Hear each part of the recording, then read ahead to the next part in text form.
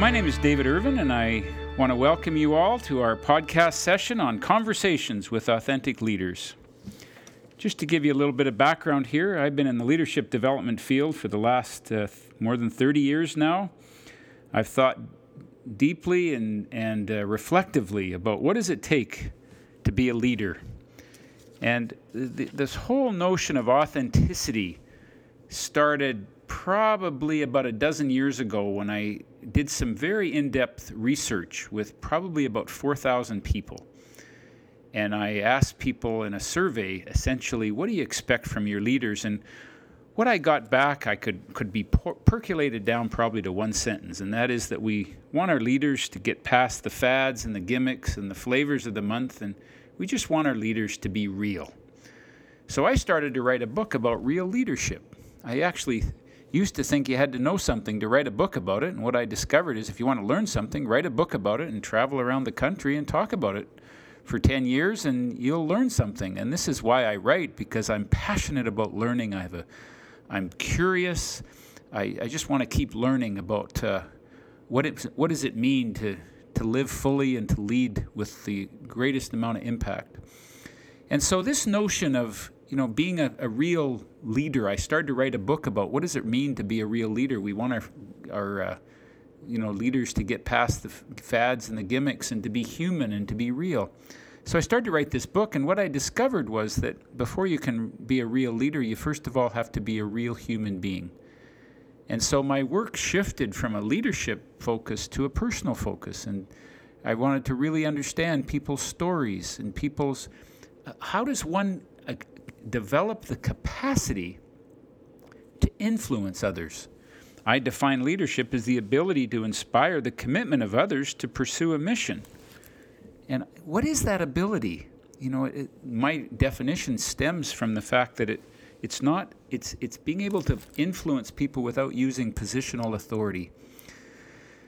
And so what I have been doing this last dozen years is to really help people, guide people, and learn from people about what it is that it takes to be a leader. And what I've discovered is that there are rich stories that come out when people think about how do you become a leader. Many, many leadership books are written today with the notion of what do leaders do and what can you do differently to be a better leader. And these are all very useful books to help you be more effective. But my focus is not so much on the tools or the titles, but my focus is not so much on the tools, but my focus is on the tool user. How do you become who you are? How do you become the kind of person that it takes to make the kind of difference that you're making in the world today? And so that naturally led to a podcast series where what I'm doing is I'm having conversations with what I call daily incredible leaders, people who every day make a tremendous difference in the lives of their organizations, in the lives of the people that they serve, who are tremendous leaders. And what I want to hear is not so much what you do, but how do you become the person that it takes to be able to make the difference that you're making in an organization. And so I have the good fortune to have conversations with some people who have been identified as authentic leaders or who I have seen as being authentic leaders. And I have with me today, I have the good fortune to introduce you to a man named Calvin Waite. Now, Calvin Waite is the facility manager in a school division, the Elk Island School Division, which is just east of Edmonton, Alberta, here in Western Canada. And Calvin and his team were in a leadership development program that I gave last year. Now, Calvin, what I noticed is his ability to inspire his team. He had an engaged group of employees. And I thought, this guy knows how to lead. And I thought, I got to get his story.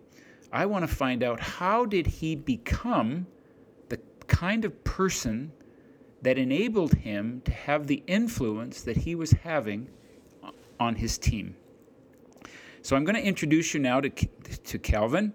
got to tell you, he's a real gentleman. He's a decent human being. He's doing incredibly important work and making an amazing difference. He's humble and he's human.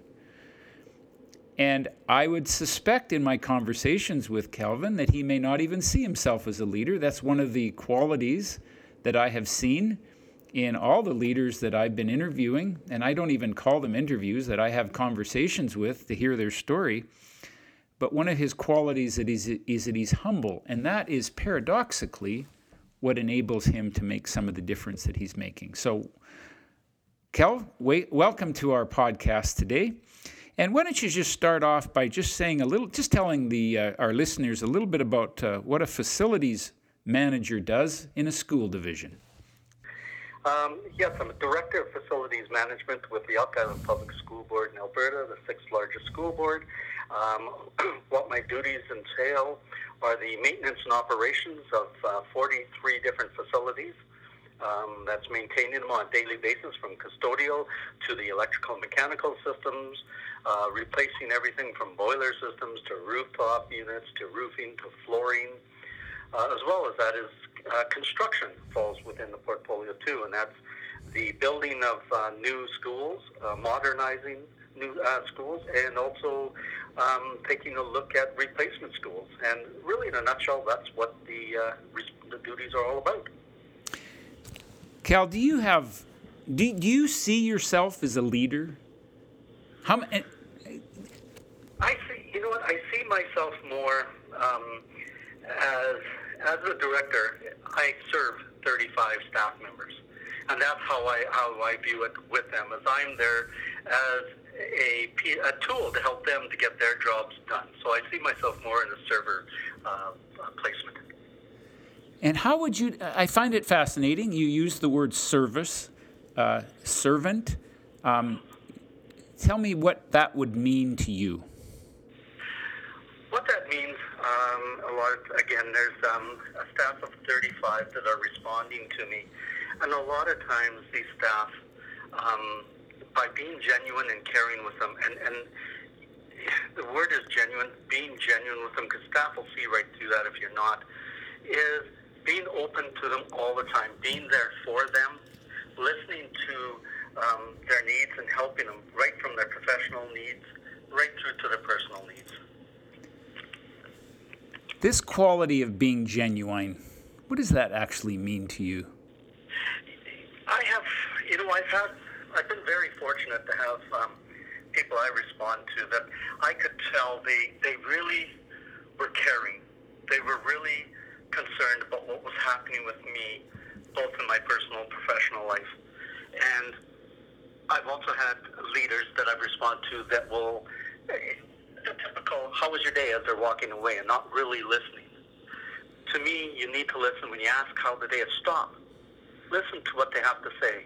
If they say, hey, morning's going great, and they leave, fantastic. Other times, I get into their stories. I hear what they have to say, what's going on in their life at that time. I believe that's what's being genuine. So I have to ask you, how do you account for your capacity to have that kind of genuineness and humility and humanness that it takes to be able to reach your staff the way that you do? Can you articulate that? Well, what I can say to that is it was definitely a learning, as well as life experiences that brought me to the point that I've gotten to. And there's been several what I like to define as major events that have brought me to the person that I am. And prior to these events, to be blunt and honest, when I look about how I was before these events, I didn't like myself. But then I went through various events that have helped me to grow personally, which I brought into my professional life. And I think that was a long road that got me here, but it all began from an early age. You know, I always say, Cal, that there are defining moments, and this is one of the things that I do. I take leaders away for 4 days, and we shut off our technology and take what I call an inner journey, a journey to the Other Everest, to a deeper part of ourself, just because there's so much of our society that honors going upward and outward, and the next height and the next summit, which is what the metaphor that I use is the Everest. But the deeper part of ourself is, just like the deeper part of the world is more than 8,000 meters below sea level. It's in the Mariana Trench. It's like an inverted Everest. And I always say that success isn't just about height, it's also about depth. And this is one of the things that I recognized about your capacity to lead these individuals in that workshop, is that you bring a depth to you. Now, that may not be recognized, but I hope that our listeners can understand and be inspired by your story, because I'd like to know what some of those defining moments were. If you were to track back your life and say, how did you go from the person you were to the person you are today? It isn't just about experience. It's about experience and then understanding and having an awareness and learning from our experiences that helps us mature and deepen our, what I call, authentic presence. Can you just give us some of those defining moments for you, Cal, in terms of how you would define your own personal development as a leader and as a human being? Sure, I can definitely speak to those. So again, this isn't a poor me story. This is, I look at everything that I've gone through as being really a positive, especially reflecting upon it, as it's made me who I am today. But just to begin with, growing up, I grew up in a very dysfunctional home. I won't get into the details about how dysfunctional, but let's just say there was a mental, emotional, spiritual, physical abuse that I grew up with. And then at the age of 3, I was really parenting my mom. And to this day, I mean, she's still alive, and she will admit to that I was very young and I was more the parent than she was. And to be fair, she was a very young mother. She was 17 when I was born.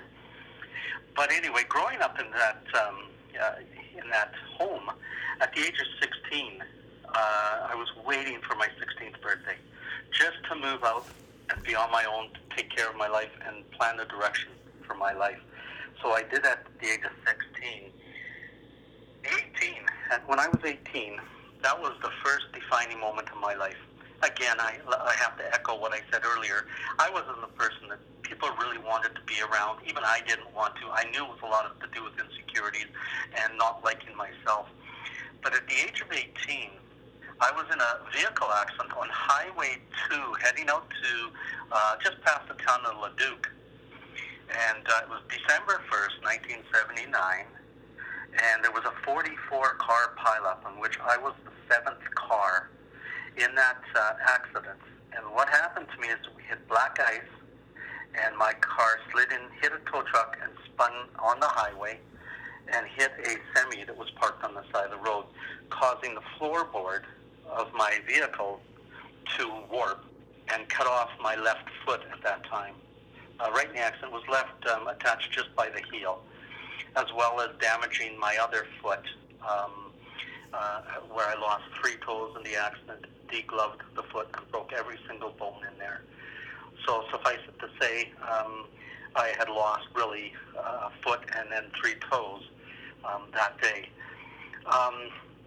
Being in the hospital, I was in a coma for a week. And when I came out of the coma, the first words out of my mouth, my mom and dad were there and some friends, but I sat up and I just said, there is a God. What made me say that? Because I was not a believer prior to that. I don't know.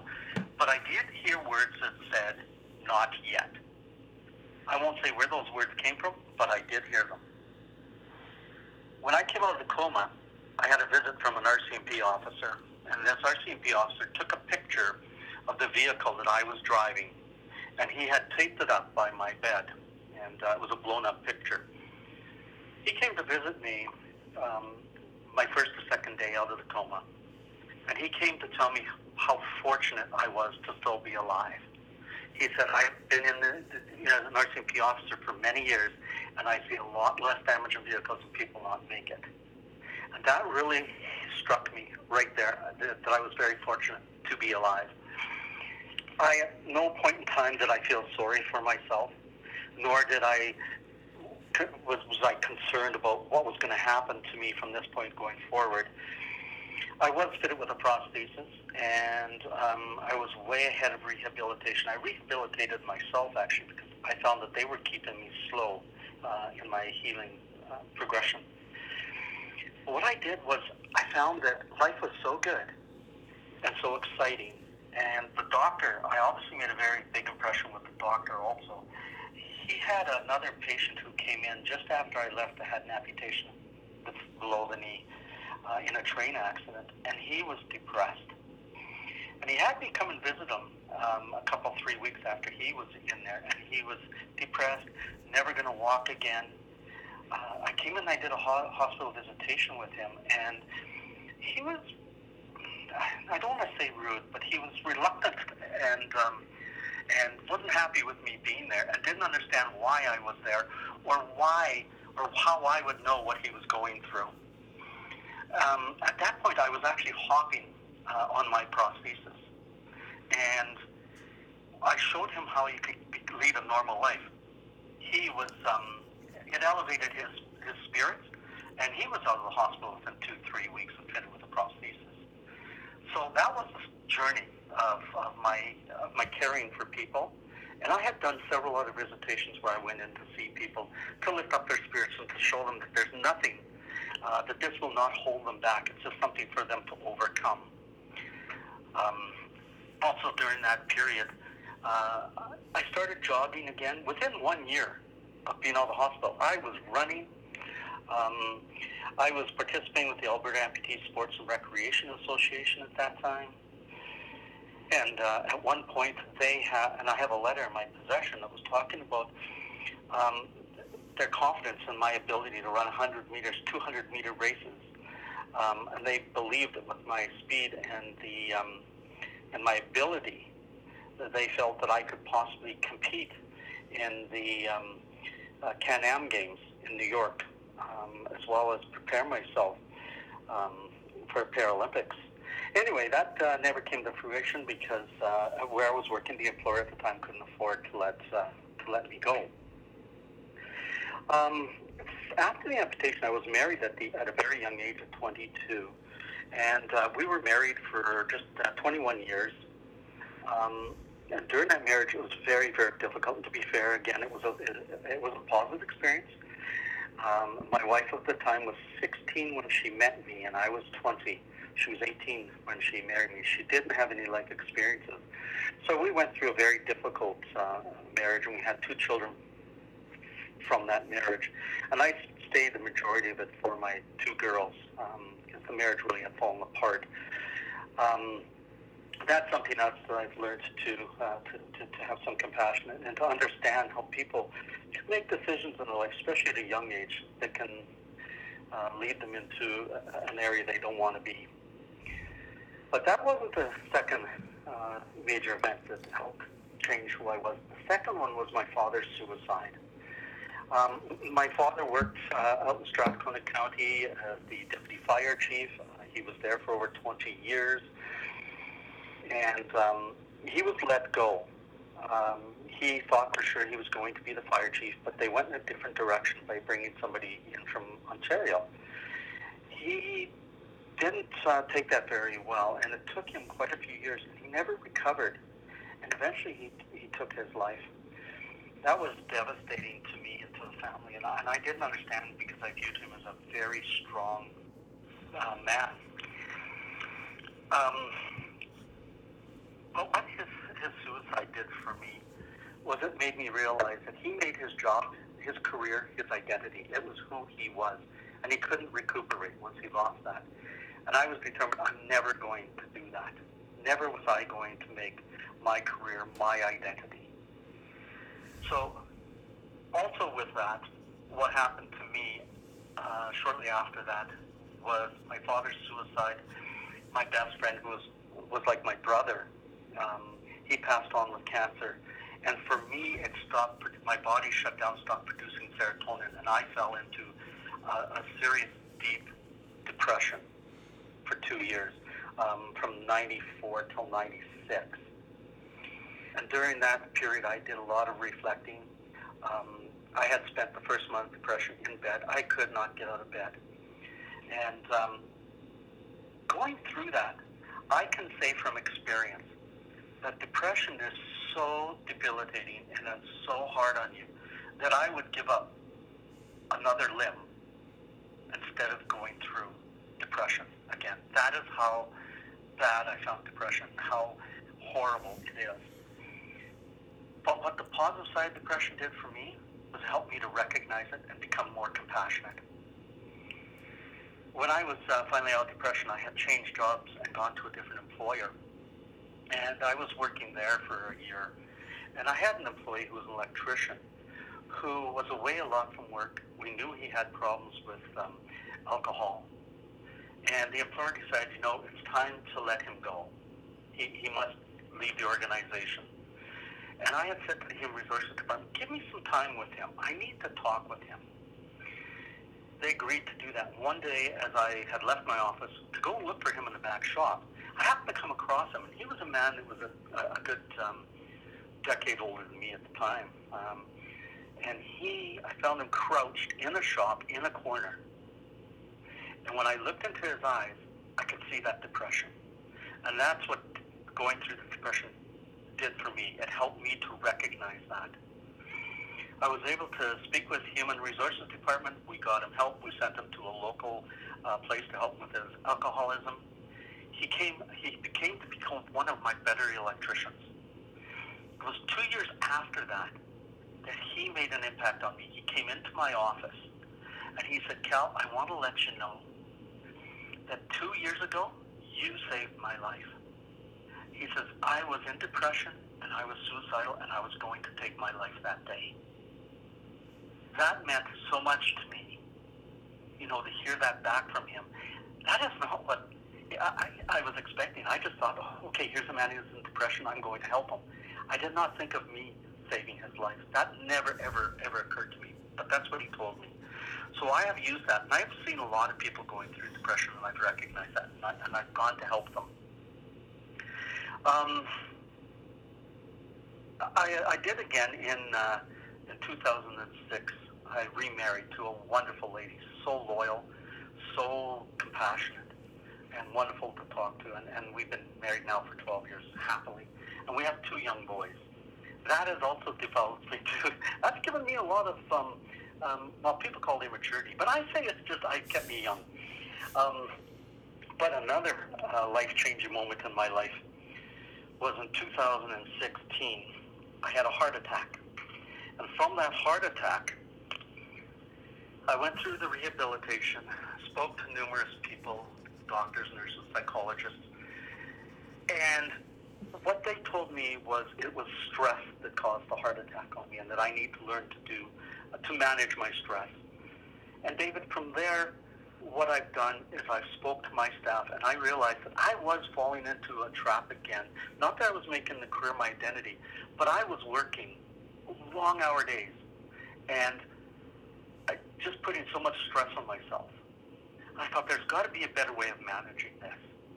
And with that, I've also been, this school year, emphasizing with all my staff, self-care awareness. You need to be self-care. If you're working 10, 11, 12-hour days, you need to come and see me. We need to work through this. We need to find an answer. So I would say basically those 4 major events in my life, from the amputation, the suicide, the depression, the heart attack, has brought me to a point in my career where it's all about the people. And it's all about helping them to be productive, both in their personal and professional life. Well, this is incredible, your vulnerability and your openness and your honesty about these experiences, Cal, and I so appreciate you sharing them. It just brings to mind that so many of these experiences that you had were often, at the time, would have been viewed as very negative, as there's something wrong perhaps with you, This is going to be damaging in your life. But they actually transformed you into the person and capabilities that you have today. And I'm just curious as to how, can you articulate how that happened? And what was in you that you would take these experiences and almost like an oyster, irritated by a grain of sand, turn it into a pearl somehow? How did you do that? And what was in you to bring your awareness to do that? And this is all 2020 vision looking backwards. But how would you articulate that you turned those horrible experiences into somehow or other a gift? I would say it was the first major event. To me, it was when I had the accident and the amputation. A lot of that credit I have to give to that RCMP officer. You know, when he said to me, "You are very fortunate to be alive. I have seen many people with less damage to a vehicle and not survive." That hit me so hard. When he said, I thought, yeah, I am very lucky to be alive. And then I took the amputation, and at not any point did I look at it as any negative aspect to it. I just looked at it as positive, and I thought to myself, I'm going to move forward with this. It was sheer determination. I thought, I'm going to do this right. And when I was dealing with professionals, and no offense to the professionals, the physiotherapists and them, I found that they wanted me to follow the book. You're going to take this long to start to be fitted with the prosthesis. You're going to have to rehabilitate, come to see us weekly. You're going to go through a walker. You're going to go through crutches. You're going to go through a cane before you can walk on your own. And I kept thinking, no, I just need to get up and I just need to walk. And I did that on my own. And, I went in to see the physiotherapist, and I remember this was the one discouraging part of it. I was so excited about what I had done in just a matter of weeks. And I walked into her area, and she turned around and was so upset with me because I moved outside of their guidelines. And she told me, you are going to damage yourself, and you're going to limp for the rest of your life. And I thought, no, I'm not. And that RCMP officer is the one, I think, that just right off the bat when I look back gave me that, yes, I am lucky to be alive, and we got to grab this life and live it to the fullest.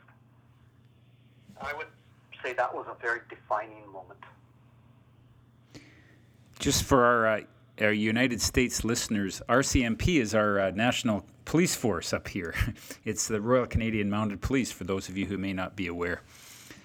But it's an amazing thing how these people come into our lives and somehow or other lift us in ways that we could not have planned to help us transform our lives. And then we, in turn, are able to do that for others.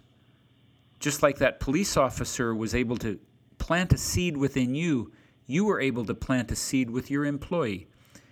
So all of these experiences shaped you into being a better person. And how have you ever been able to identify and build that link between being a better person and your ability to lead? That leadership is based on your humanness, which has been shaped and informed by all of these series of life events that you've had. Can you speak to that anymore, Cal? Again, what else I've got to say is the RCMP is the one factor, I think, that changed my life. But I also want to add that at that time, I was also lost in my life because my focus was becoming a police officer. That is where I wanted to go with my career. And with the amputation, that was now out of question. And I didn't know what was going to happen to me or where I was going to go. And I was very lost. I was still very positive. I wasn't feeling negative, but I was lost. What am I going to do now with my life? But another thing I just wanted to throw in there was my grandfather. We did not have a great relationship, but he came to visit me every single Sunday while I was in the hospital for 3 months. And he started me on an interesting path, too, with reading books, which was never an interest to me. I was always the physical guy. Let's play football. Let's play baseball. To sit down and read a book, are you kidding? No way. Well, he brought me a book called Rich Man, Poor Man, hardcover book. Really, outside of school, the first book I read. And he said to me, I'm going to do this every Sunday. I'm going to come and visit you, Cal. And he said, and I'm going to bring a book, and you're going to talk to me about the book you read this past week. You're going to tell me about it. And he got me so interested in reading, which helped me grow tremendously, that I was actually reading about 80 books a year at one point, and I was tracking the title of the author. I was rating the books. So I think he was a big influence too, but his compassion made me realize that we're all humans. I mean, we know that. We're all human. But every single one of us, as you said at the opening, we all have a story. And I love to hear people's story, and that's what really connected me with you, David. You made that comment once. When you were speaking to us, you said you love to listen to stories. And so do I. But that also made an impact on me that I need to sit there and delve more into stories. People love to tell their stories. And people are going through things all the time. And I find that by bringing that into leadership role, I learn and build relationships up with my staff, that it's not a matter of, oh, you're a tradesperson that works for a director. We're a team. We're getting through this together. And I found that a lot even this Christmas. It's just we were so connected this Christmas prior to the break. But I would add that's what brings it. Be genuine. Build relationships. Cal, how in a busy, demanding world that we all live in, how do you make time to hear the stories of your team members, of your staff? And what difference does hearing those stories, and in what form do they come out, how does that impact the culture that you're creating there? Well, I got to say in 2 words, increased productivity. So when you mention how do you find the time, short-term pain for long-term gain. I find by listening to those stories, by building those relationships, I have found staff become so productive, and they are there. They want to work as a team. They see themselves as valuable members. They don't see themselves as an employee number. I have found that they actually see themselves in a relationship with us. We all want to do things and achieve things together. And it's made the department more productive. And actually, by spending more time, I have more time. This is fascinating to me, because what you're saying is that these aren't just roles or numbers or positions that you're managing. They're human beings, and that you take the time to connect. From connecting with your own story, you are then able to understand the importance of helping people to connect with their story and what contribution they bring to the workplace. Yes, well said. That's exactly how I see it. Cal, what would be, for our listeners, what would you suggest would be some lessons, some learning opportunities that you would like to convey from your experience, both as a leader and both as going through these defining moments that have helped make you who you are? What relevance is it for those of us who are listening in on this podcast? What I would say is life is wonderful. Human beings are wonderful. Get to know them. Go through life with relationships. It enriches you. Take all the negative that comes into your life and make those learning experiences. The negative that is coming into your life, the hardship that's coming into your life, how can that be used to help your fellow humans? And once you take that attitude, it's amazing the blessings that come your way. It's the relationships you build. I mean, the relationship I've built up with you, it's been less than a year, David, and I feel that we are good friends, that we are really connected. And as we listen to each other and we talk and we build on that relationship. And that's everybody. We live in such a time where everything has got to be done immediately. Everything is so fast. The task set before us has to be done by the deadline tomorrow, that we forget about those relationships. And by developing those relationships, those timelines are easily met once we have the relationships in place. Take the time, build those relationships, and you will find that you have the time. It's beautiful, Cal. Is there anything that you could convey to our listeners in terms of going through hardships in their life to help them reframe and turn those reframe those hardships and turn them into a gift in the moment that they may be experiencing the hell of those hardships?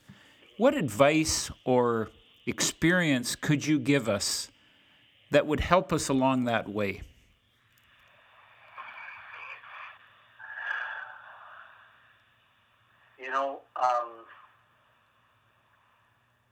It sounds like it's easier said. When I look at the amputation, suicide, the heart attack, as severe as those were easy.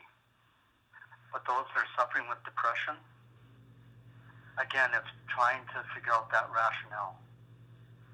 That is, again, depression is a very difficult thing. How did I pull myself out of the depression that I was in? Again, it was talking with the professionals, being as genuine as you can, talking to those professionals, and having strong support, loved ones around you. Focusing on them, trying not to focus on the depression, but focus on the light of them being there for you. And from there, let it progress. But always, one thing I've learned is every morning before I get out of bed, every morning I think of 5 things that I'm grateful for. I mean, they are different things every day. I mean, okay, my wife has almost every day. But I'm always focusing on 5 different things that I'm grateful for. And when I get out of bed in the morning, it's so much better. I'm in a better mood. I'm ready to get on with my day. There have been times where I jump out of bed before doing that. As soon as I'm done doing what I've got to do, I'm back in bed. And I'm thinking, I'm not getting up until I have those 5 things. There's always 5 things to be grateful for. Focus on those. Cal, is there anything else that you would like to say that I haven't asked you? Lessons learned, experiences had, experiences as a leader. Anything you'd like to add that I haven't asked you about? No, I think that we've covered it all, David. But again, I'd like to say 2 things is work on the relationships. Most importantly, self-care. This is a society now where rest and relaxation, there's no value put into those. But those are so valuable in order to maintain that healthy, balanced life. Make sure you take care of yourself. That would be my line. Take care of yourself. Take care of yourself so that you can take care of others. Absolutely. Well, Cal, this has been incredible. It's exceeded my expectations. I just so appreciate what you've given us. You have demonstrated here the development of a decent human being. And by being a decent human being, you make an incredible difference in the world. And my passion and dream is to shine a light on this extraordinary leadership that you're exhibiting and that so many others that I see in the world are exhibiting, but they don't necessarily see it because it's not something that's necessarily newsworthy or something that you're going to read in the front page of a paper or something that you're going to get famous for. But deep inside, you know you're making a difference. You've made a difference with me today and in our life. I so appreciate, too, our growing friendship, and I appreciate it's very mutual, this respect that we have for each other. And I've certainly been inspired by your life and by your presence, and I look forward to having just continued contact with you in my life. Thanks so much for inspiring me and inspiring our listeners today.